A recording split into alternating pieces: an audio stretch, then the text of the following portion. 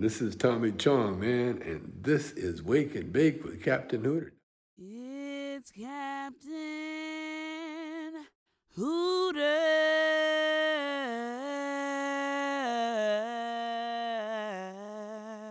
Hello. Dzień dobry. Bom dia. Доброе утро. Доброе утро. Good morning. Good morning. Wilujeng Enjing. Buenos días. Hello. Everybody online looking good. Morning. สวัสดีครับ Günaydın. Доброго ранку. Bom dia. Kumon. Habari ya asubuhi. Good morning, world.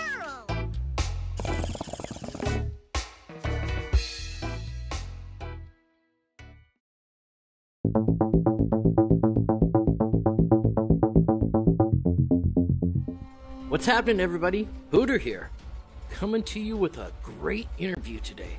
Dude, we have a legend, one of the best. Much better than my aim here. Can't believe it's that bad. They're breaking in. God, I can't believe I sucked that bad. Anyway, listen, guys. We have one of the true legends in the industry. None other than Dan HERER. That's right. The son of the legendary Jack HERER. And dude, we have quite a show. You know what we did today? We talked a lot about doing exactly this. Defending your home turf. And that's what this is. This is all about defending your ground. Defending your brand. And that's what I'm doing here. I am defending Captain Hooter from the world, from these infidels who are trying to steal my brand. Just the same thing that Dan's doing, trying to maintain the HERER brand. Well, I'm going to be here picking these guys off. Uh-oh. They're sneaking around me. Listen, I'm going to defend the realm here. You guys watch this interview. Awesome interview, and I'll be back right after. Oh, shit. Except I got this big guy I'm going to have to pick off here.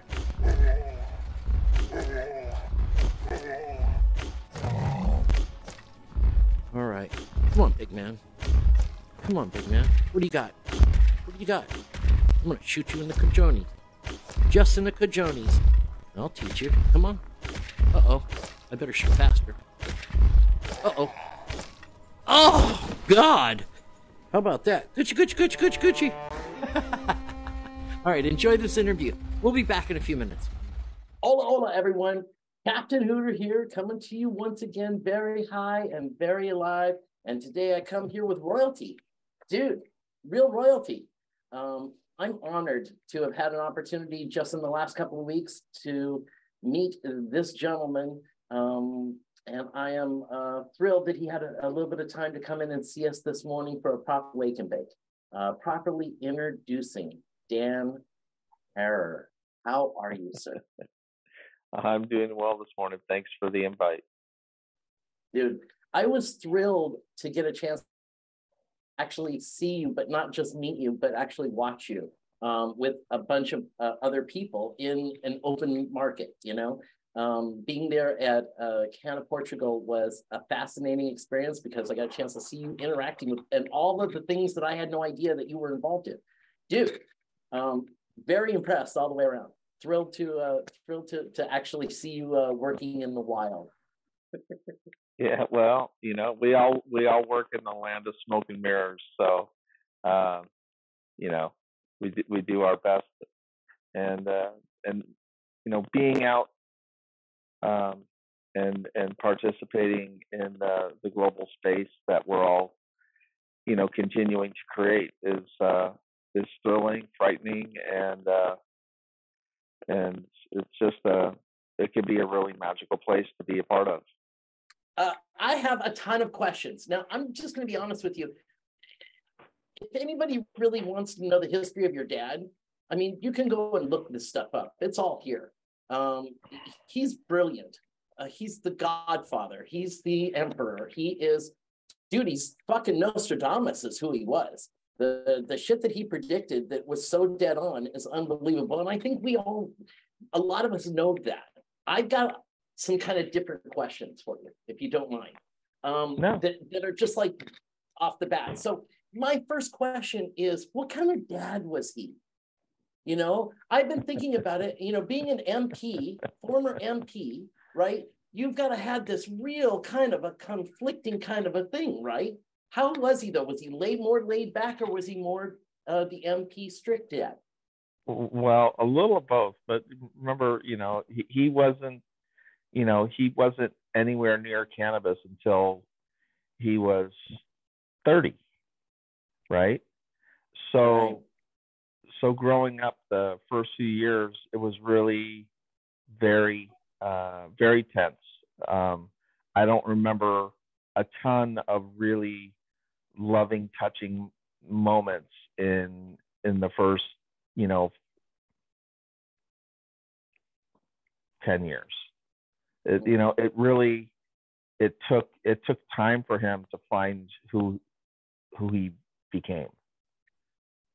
And his military experience and that level of dedication to something is what he brought to the, you know, to the truth of cannabis, and to his path that he started once he discovered cannabis and found its truth. He used that military incentive to get it done. Yeah. And really just push forward, regardless of whether people thought he was crazy. He was on a mission. And during that time, he was able to focus on being an educator, being an activist. This is before we were advocates, as we are now. We are more advocates than activists. And he was that activist. He was that voice. He was that, you know, that thing, that indescribable, unstoppable, you know, force that just willed cannabis to become part of the world fabric of the future. Yeah. You know, now, as I'm watching and as kind of looking at, again, kind of this playlist, this lifeline in front of him, how long was it before, you know, he's first taking his first hits of the killer Acapulco Gold to the time when he's having a mushroom experience? That I couldn't tell you, you know. But he did get into mushrooms at some point, right? Because I mean, he got very into mushrooms. I think that probably started more 80s, 90s, and definitely into the last 10 years of his life. I think he had a stroke in 2000. He started going into lots and lots of medicinal, you know, substances, and cannabis, mushrooms were two of them. And he started doing a lot of mushrooms a couple of years after his stroke. And was there a dramatic difference in his personality? Or I mean, could you? Okay, obviously there was. You know, I don't know if there was a tremendous difference in his personality. I don't know the level of how much he consumed at the time, but I know from about 2005 to, you know, up till the time of his death in 2010, he, you know, he was able to communicate much better than he had in the first 5 years after the stroke. So whatever he was doing, whether it was just natural, you know, regaining some of his abilities just through time, or whether mushrooms were part of that, I couldn't really say. I wasn't with him as often in the last few years of his life as I was in the first, you know, 40 of mine or 50 of mine. Right. You know, he was living somewhere else. Yeah. And now that I was going to get to that also. Now there's other sons. There's another son who There's 5 brothers and sisters. 5 brothers and sisters. And is everybody in the business or in the industry in one way or another? No. My brothers all have their own careers and paths. My sisters, my sister, one was a nurse. Now she's expanding her experience in the medical field. My youngest sister was a teacher. Now she is doing some work in dispensaries. But as far as the things that I'm doing, none of them really want to do what I'm doing, because No. this space is hard and it's vicious, and so many things that have happened since my dad's passing is truly unnerving with regards to the stresses that are part of working and building and continuing to expand the Jack Herer name and presence and understanding from every level, whether it's education, whether it's industrial application, or whether it's part of this expanding opportunity from a consumer, goods product, from just being in cannabis. And it's treacherous, and the things that one has to go through to be a part of this is difficult. So they've chosen to stay away from. They're interested in it, but it's not, it's not their first idea of what they want to do as an adult. And we're all, in our 40s and 50s and 60s these days. So it's not that, you don't have a whole lifetime to develop a new career. You're in your career. And hopefully the things that I'm doing will benefit all of my family's lives and touch them and give them the abilities to do things that they, that they want to do, that they may not have been able to do. But I got to get through this journey first. Yeah. It's funny because it's not funny, but I while I was even sitting there in Portugal, you had a lady come up to you with a bootleg book. I mean, right to your face, which was, that didn't ever really hit me about, the amount of brand theft, and these types of things. And I'm thinking, and what was it? Wasn't it a third edition? A third edition of it was a third edition of a book, of my dad's book, in a different language that I never knew about, that, and it had been, published for 20 years. And I had just seen it for the first time, and they're like, "Oh, could you sign this?" And there's a part of me that's screaming inside that, how is this even possible? And on the other side, I look at it from her experience. She has nothing to do with what created the information she was holding in her hand. And for her, the connection to that was real, and the information that's in that book is also real. So there was a double-edged sword moment for me where it was incredibly painful. But on the other hand, this was a woman that was taking in this information, and it was important to her. And if it's important to her, that means it's going to be important to the people around her and to her future and to the understanding of those that deal with her. And who knows how that book is going to affect her and the future of the lives of people that she touches. So from that standpoint, it's incredibly positive. But from the other side of this, it's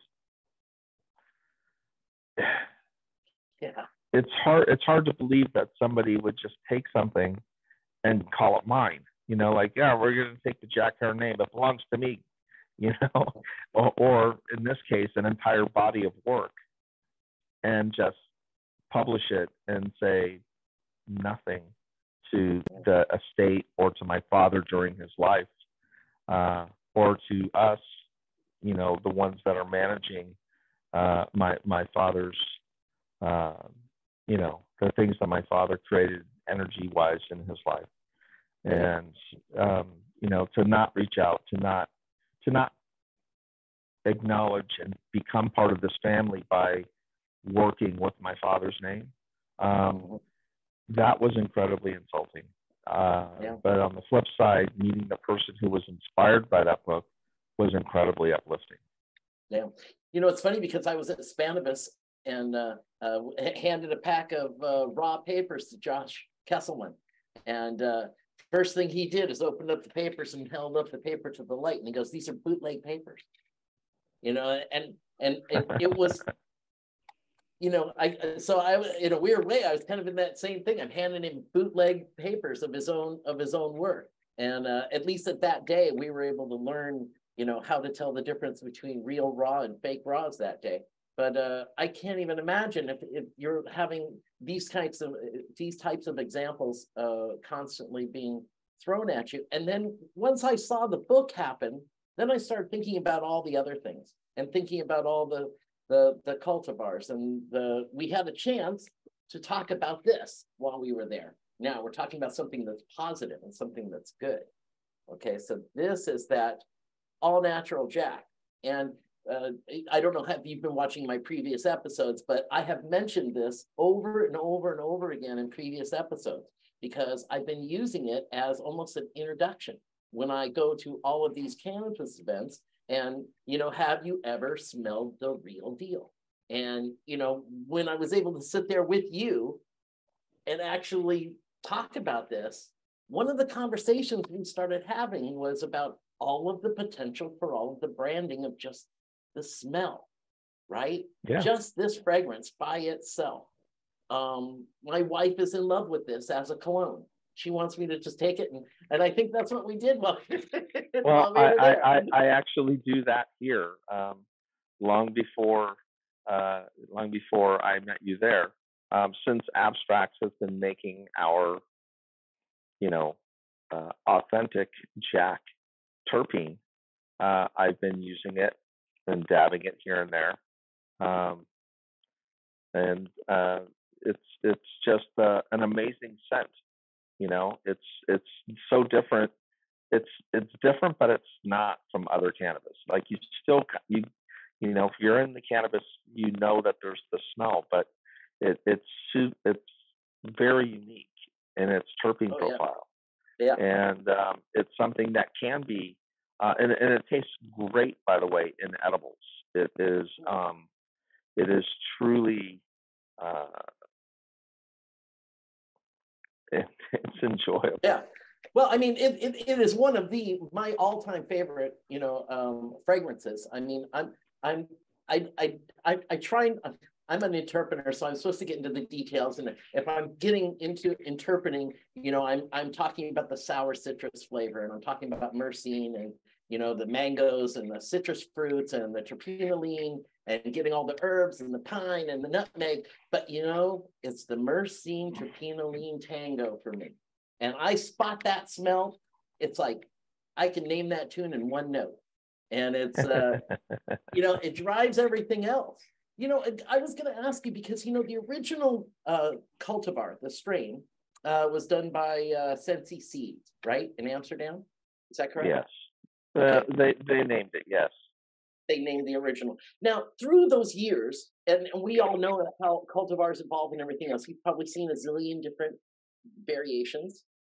Have you seen what's the one? Like if somebody came to you and said, "What's the one that you would hand me and say this is the representation, or this is what I feel is the best representation of this right now"?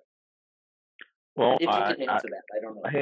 Hands down, it's the genetic that we use for our brand. Has there been one artist that has painted that genetic the best? that a better way of putting it? Well, since we don't sell our genetic, we don't sell it in clones. We don't sell seeds of it. We only produce it for this brand. Okay. And so the producers that use the genetic is, they grow beautifully, and it does. Excuse me. It does change from climate to climate. Mostly in coloring, not in everything else is still there. It's all still the same. But the genetic just is just a beautiful thing. Absolutely. I know that there's got to be, out of all the people that come up to you, you must have a zillion people who come up to you, and the first thing they say is, dude, I used to party with your dad. And they've all got a story, right? And there's got to be, and over the years, the story evolves. It turns into something bigger. Tomorrow, I'm interviewing Tommy Chong. And, one of the, okay, so you're talking about what's the biggest joint, the best joint? How many of the big bamboo joints have somebody brought you, I'm curious, what you've heard some of these stories. What was the story that blew you away? Have you heard anything that was just, oh my God? I don't know that I have an oh my God story as much as I have an experience with receiving these stories. And the oh my God part of it is the fact that 12 years after my father's passed, I still feel him everywhere. When I came out to Portugal and met you and sat down with Mila, those were oh my God moments that I got to share time with folks that my father knew that I didn't. Yeah. And I got to see and feel how much love they had and respect they had for him and you've had for him. And those are the oh my God moments when the hair on my arm stands up and I feel my dad standing next to me. Unbelievable. I knew about him as being a freedom fighter, and I knew that he, there's a lot of things I didn't know. Like I didn't know he ran for president twice. Okay, so once that was interesting. Okay, twice? What? Yeah. What made him go twice? There had to have been something, a drive, something else. Well, one of the things is like, you go into something like that knowing that you're not going to become the president of the United States as somebody like Jack Herer. But what it does give you is exposure to educate people, and it gives you a platform to do it, even if the news is making fun of you because, oh, he's wearing hemp clothing. Can you smoke it? And they go right to,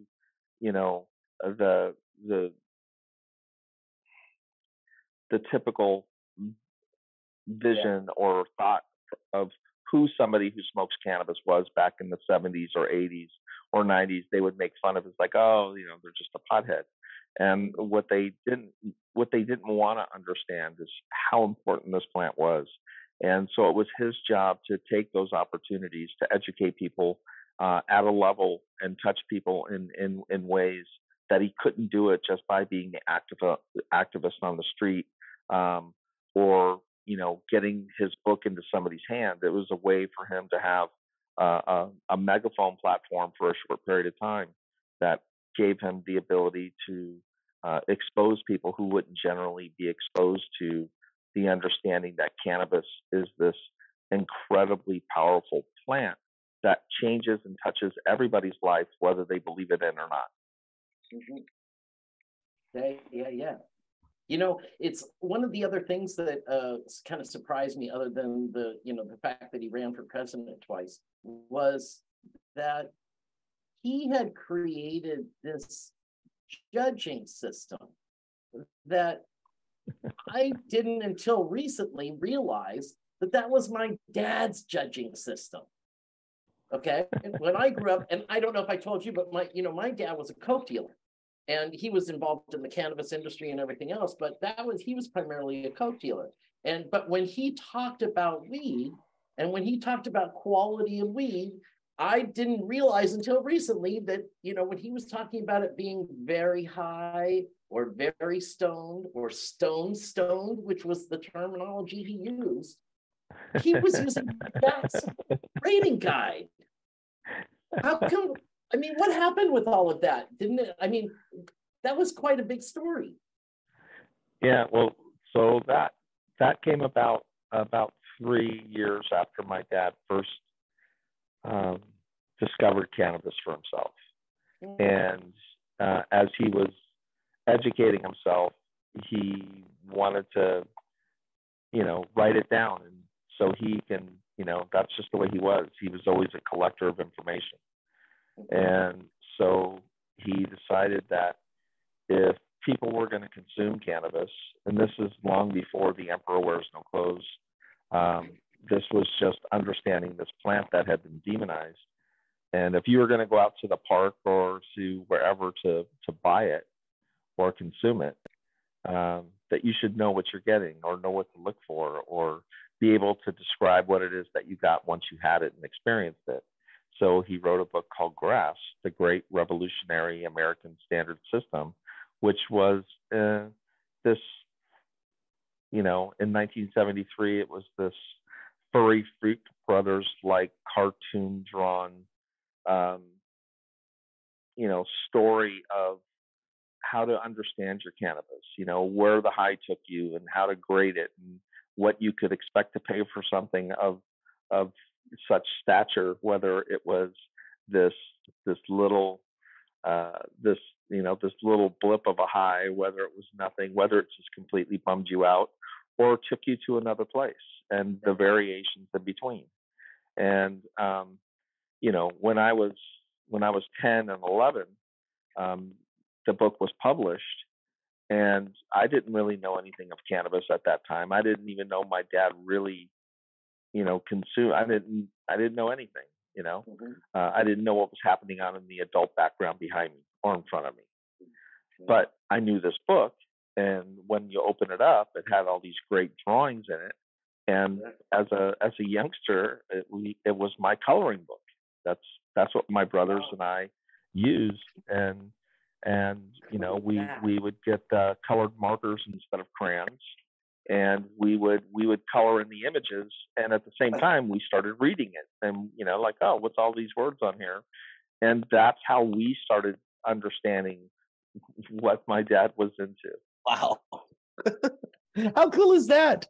That's like what a great introduction, and you get a little education. Wow.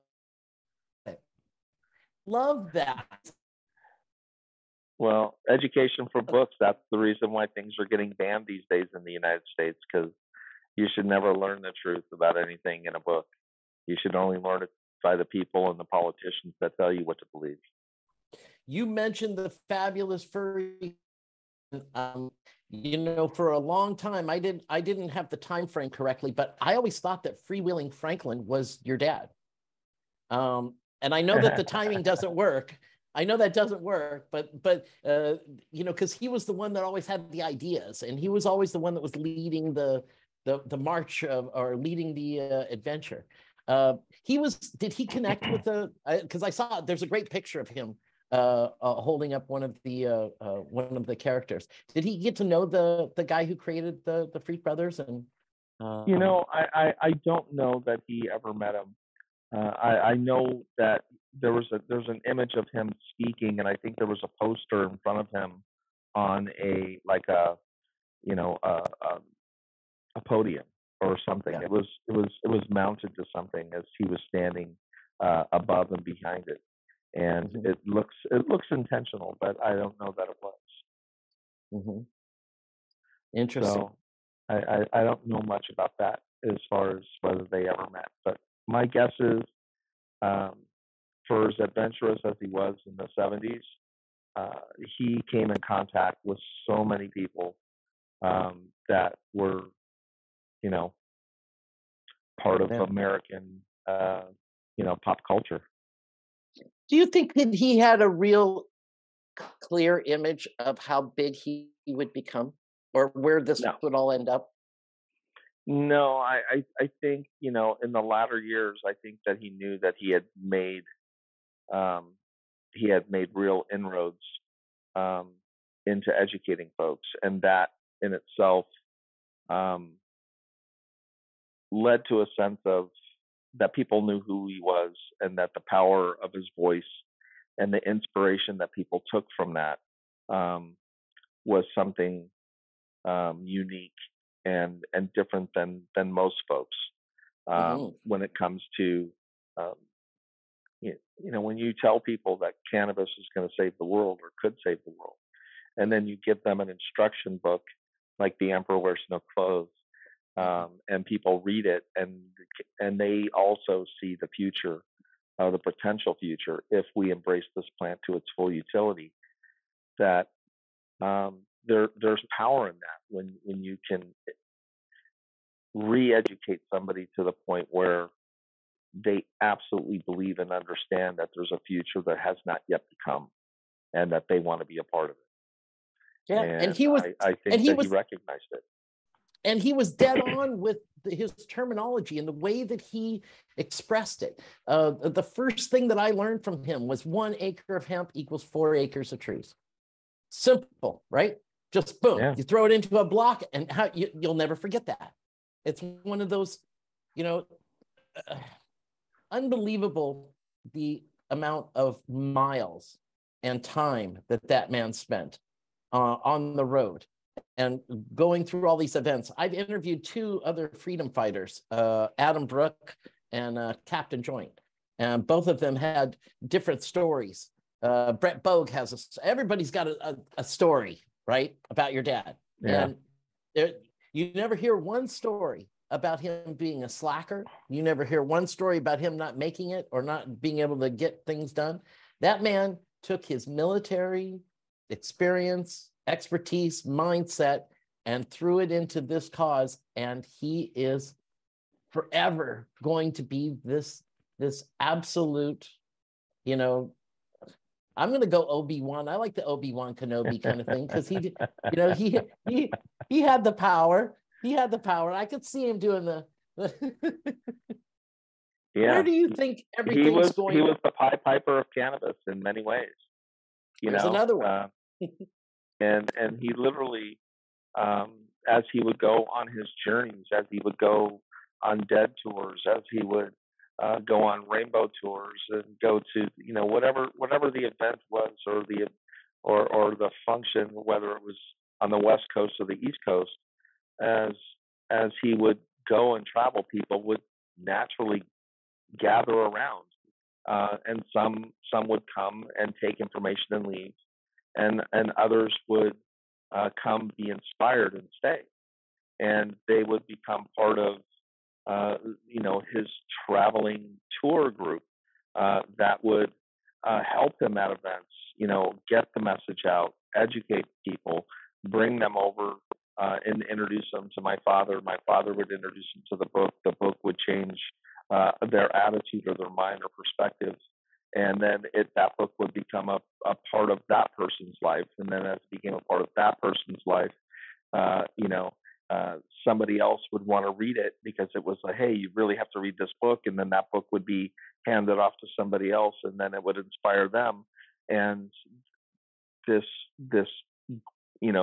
it's like, I'm gonna tell 2 friends, and they're gonna tell 2 friends, and so on and so on and so on. And that's really how his fame became, is because the energy and the love that he had for the community of cannabis and those who loved cannabis, and this information that had been taken from us, and then as him and his friends put this collection of information together in this book, these people became, and not followers like as in a cult like following, but followers of where he would be speaking, and what he was doing and how they could help when they could. And that started, you know, um, activism in all of the first states that started becoming medically accessible after the success of Proposition 215, when he was working with Dennis Perone, who wrote Prop 215, the first cannabis access, law or initiative since 1937 that challenged the status quo. And it was his book and the inspiration that the book lifted up and gave voice to them. Like people would read this book and find their voice, and then state by state started falling after California. And my father was right there in every one of these states when there was an initiative, when there were people who were looking for information and looking for more inspiration. My father would go and speak. Dude was absolutely the most unselfish. I mean, he went everywhere, and he spent the time and put hours in. I was looking at all the different campaigns that he was involved in California, even before that. I mean, the man was a serious machine. What do you think he would be doing if he were alive right now? What would he be doing? Would he be still on the same? Yes. Now he would have the. No, he would be one really humbled by so many people who have taken their energies and created the life within the cannabis space, that really have dedicated to creating commerce and new technologies and new applications and new businesses and really create an industry from when there was none. On the flip side, he would be absolutely beyond pissed off at the way that the government and some people that are coming into this space are treating the space of cannabis with no reverence to how important it really is, that they're only there for the financial opportunity and nothing more, that they're not really dealing with those who had given their lives and sacrificed themselves, who have been incarcerated, lost their jobs, their families, through asset forfeiture, through wrongful incarceration. When I say wrongful incarceration, if you're this has always been an unjust law. So anybody who is still incarcerated for this plant is a problem, and was a problem for my father during his life, and still would be today, that there would be anybody in jail for this plant or for a plant. And so his voice would not be silent. He would not be just sitting back going, look what I've done, or look what we've done. He would be like, this is what we need to do. This is what still needs to happen. And that fight is every single day within the space. And if you're part of cannabis, you can love it. You can want to be a part of it from anywhere from, the pick and shovel side of things, where you're selling products into the market that is connected to cannabis, or whether it's, directly connected to the plant itself. Man, there's just so much that could he be running? If he were alive, he could be running for president right now. If he were alive, he might. But he but I think that more than that, I think that the platforms that exist today to expand access to information, I think he would be all over them. And I think he would be as powerful today as he was 30 years ago, 40 years ago. Yeah. What's next for the brand? What are you gonna do? What are we gonna see? Build Any relationships. Products? Yeah. Build relationships. Build opportunities. License our brand, our technology. license our RT, and that includes everything from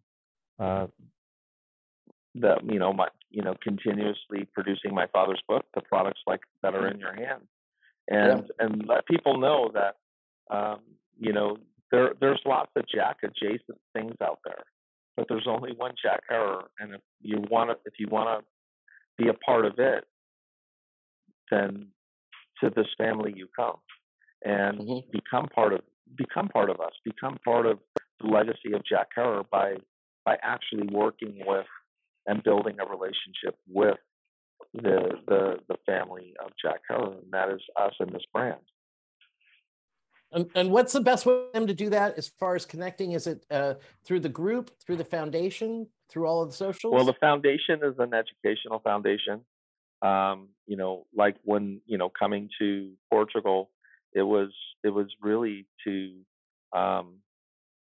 expand education and to be a part of elevating people's consciousness. But from a business standpoint, you can always DM, direct message on Instagram. They can go to Jack HERER Brands on Instagram and DM a message if they want to contact the brand. And we're always looking not only for stories of my father's interaction with folks, but there's always opportunities to potentially expand the relationship of the Jack HERER family, and we'll just figure out how to get that done. Dude, I don't know any other person in this industry that is as loved as Pops. I don't know anybody in the industry that has spoken with as much respect as your dad, and I don't think that there will ever be anybody that called it as straight and as dead on as your dad did. And I have so much respect for you, for what you're doing. You're going to see on this show, what I do is I play a game on my Oculus Rift, usually to start the game, to start the thing, a game that represents what the interview is about. The game that I'm going to be playing, that's going to represent you, is a game that's called Elven Assassin. And what this guy does, what you do is you stand on a gate with a bow and arrow, and you're picking off all of the people coming to try to steal things from the castle behind you. Yeah. Right? And that's a lot of what you've got yourself into now in defending. You're defending your brand, just like they're defending their castle. And I've seen. I can tell you that the castle has a lot of holes in the wall, and there are many people who feel that they have the right to breach the sanctity and take the HERER name. And it is definitely a process in order to deal with it. And we try to deal with it because, there's some people who just may not know or understand that this is actually a family, and that it represents a real person's life and energy. And we would like the opportunity to educate them and help them become part of the actual community that my father helped to build, along with so many other folks that have been a part of bringing the truth to bear and changing the narrative in the space that we're all operating in. And then there are other ones that they know who my father was, and they know the importance of his name, and they take it for financial gain with no concern of the effect that it has on his family. or his legacy. And they create products, good or bad, without any thought to, what it is or what it stands for, the meaning behind what this brand is, and who we are, and what part of the community we represent, which is this community, not a part of this community. So whether it's industrial hemp, whether it's clothing, whether it's medicinal value, whether it's economic freedom for embracing the opportunities that the plant brings, but acknowledging that this family is that name, and that my father's name belongs to us, and we're willing to share within that, and we can share within that through licensing, through relationship building, and that we don't look at everything as we have to litigate our way forward, but unfortunately, some of those things do happen, and it's a long, painful road. And it's the reason why most of my family stays away from what it is that I'm enjoying, because I internalize all of that. I internalize all that pain. Well, I have a great suggestion. I know how to fix it. Well, looks special.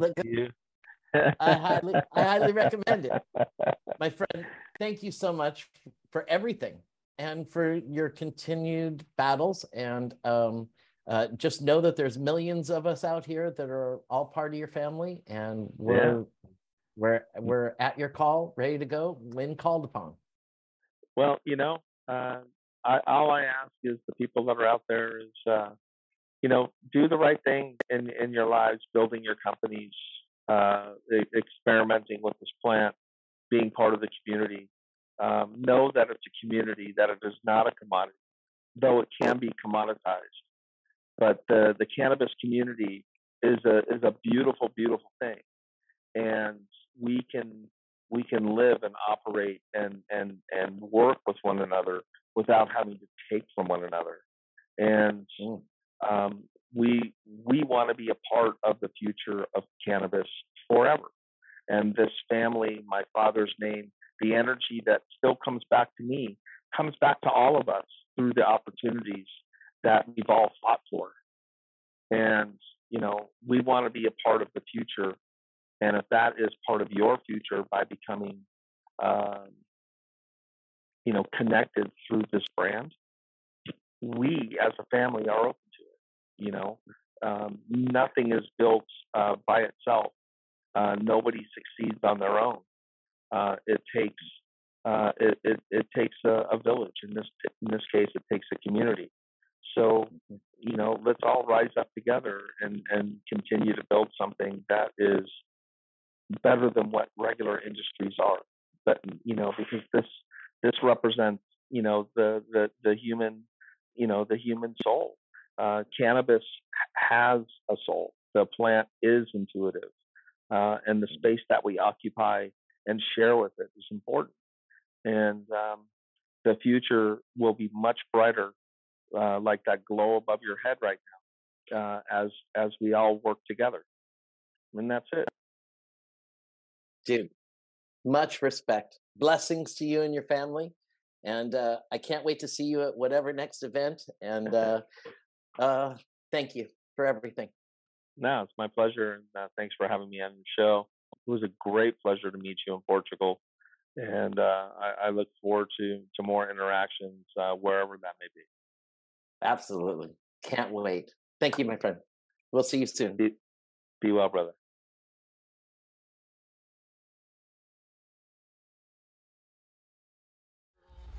What's happening, everybody? Welcome back. I'm still defending our realm. I'm not doing a very good job, though. Shit. Where'd he go? Oh, there he is. Oof. I barely got that. Anyway, I hope you enjoyed the interview with Dan. He's really an impressive guy. Can you imagine all the pressure that he has on him with his dad's brand? Wow. I am so impressed with everything that he's been doing. And I can't wait to talk to him again. I got it, dude. Uh-oh. Duck! Uh-oh. They're getting by me.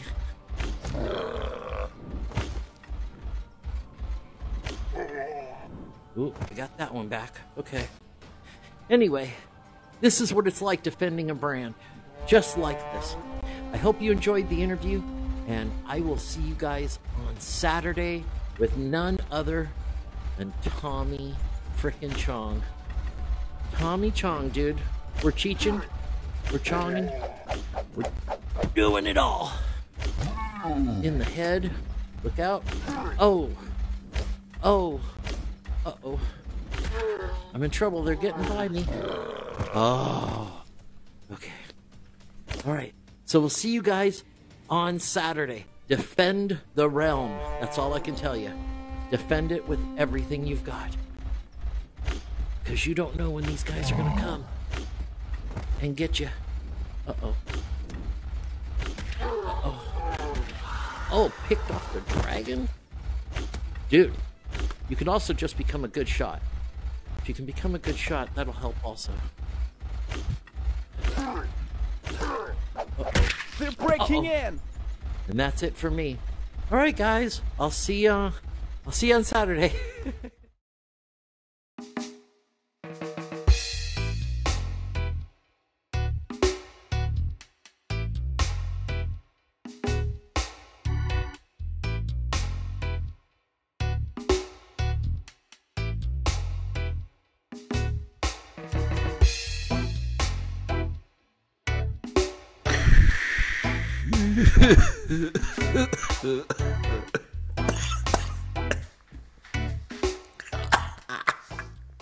It's Captain Hooter. Far out, man.